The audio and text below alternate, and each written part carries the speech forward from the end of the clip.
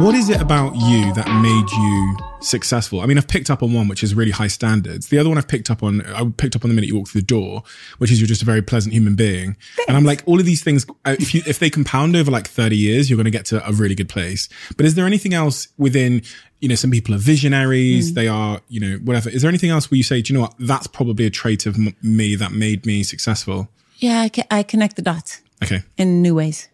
Mm-hmm. So that if that were to be kind of my thing, it's about, have you read the book? It's called Originals by Adam Grant. Yeah, it's on there. Yeah. So someone gave it to me. Actually, the art teacher in my son's school gave it to me and said, this sounds like you. And I read it and I was like, oh, when you think you're special.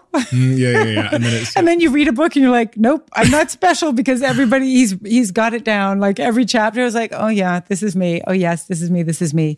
And he talks about in the book about how you become an expert in your area, right? So you are very deep in expertise in one particular area, but then you're very curious about all this other stuff, which is me. I scan everything, right? Whether or not I'm really interested in it, I got newsletters coming out of my eyeballs and I just kind of scan and I'll click on things. And sometimes I'll just force myself to read something that I have no interest in at all, just because there might be something in there. Mm-hmm. And I think from doing that, I find new ideas. That's what creativity is, isn't it? Yes. I think. But you have to feed it. Yeah, it's like top of funnel, mid funnel, bottom of funnel, right? And so if you don't have enough top of funnel, you dry up at the bottom where, there's nothing that comes through. And then being able to kind of edit a good idea from a mediocre idea, right?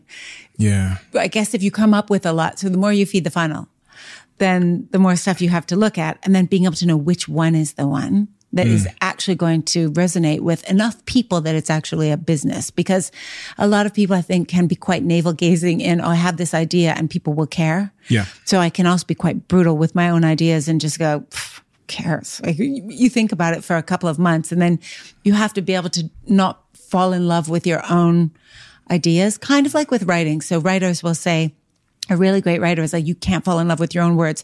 You need to be able to go into your writing and just chop it out, right? Just so it's succinct and you can't love what you did. You have to hate what you did and cut it all down so that just the crispy parts are there. And I think it's the same with ideas. You can spend a lot of time on stuff that nobody cares about. And so you have to be able to edit.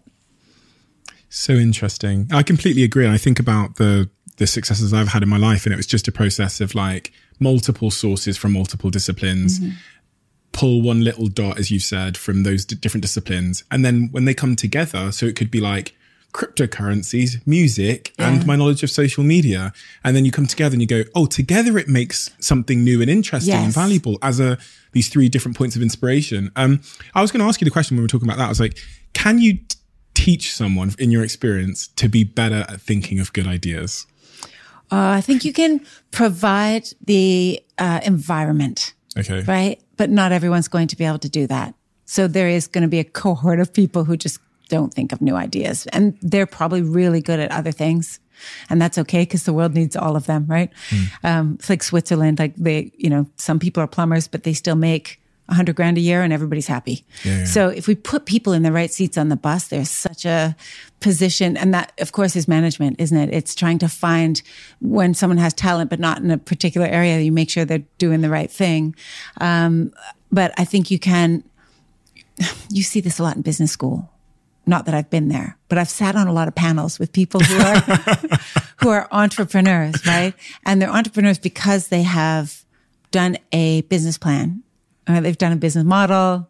They've modeled out what we can do this. They haven't come up with, oh, wait, just like you said, if I connect this and do it this way, or right, then I can make this happen. They've said, well, I've gone to Harvard and now I'm going to model out this business plan. And I think if we do this, that, and that, we can make, oh, look, it's a profit. And so there's two ways to come by it. And I guess both are valid. And especially these days, there's so much money in the universe that people will invest in so many things that you could actually get to a good result by just putting a business plan down. Yeah, having tons of money And having gone to Harvard, which is much easier to get money. Yes. And being in Silicon Valley and being a white male. All that kind of stuff. Yeah. So it works. Yeah. Is it full of passion? Yeah. I don't know. Maybe if you're passionate about making money, that's a passion. It's not my way to do it, because I just have to be passionate about whatever it is I'm making or selling or, whatever I think I'm improving. If it's improving people's existence, then I'm passionate about it. And there was so amazing to be at Bliss and have people coming in and walk out the door after their treatment feeling like so happy. And you could see it, right? And they just had such a great time. And you thought, well, I'm responsible for that. And what a great thing to do all day. And then the same with Beauty Pie, right? Is wow, people open up these boxes that they get delivered and it's like a fairy tale. Yeah. And it didn't cost them much. So they can treat themselves, because everybody needs a little lift once in a while. And to be able to get this incredibly deluxe stuff for such an affordable price, every time one of those boxes opens up that somebody is just feeling thrilled. And that is a reason to show up in the morning, right? Yeah. Yeah.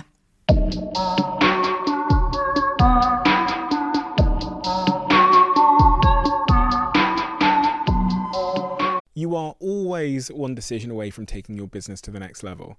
And a decision that's helped me to transform my business is moving over to NetSuite, who I'm excited to say are a sponsor of this podcast. If you don't know already, NetSuite is the #1 cloud financial system, bringing accounting, financial management, inventory, HR into one platform and one source of truth. It's reduced IT costs because it lives in the cloud, so you can access it from anywhere. And the cost of managing and running multiple systems because it's in one unified business management suite. My team and I don't have to worry about tasks being manual and clunky.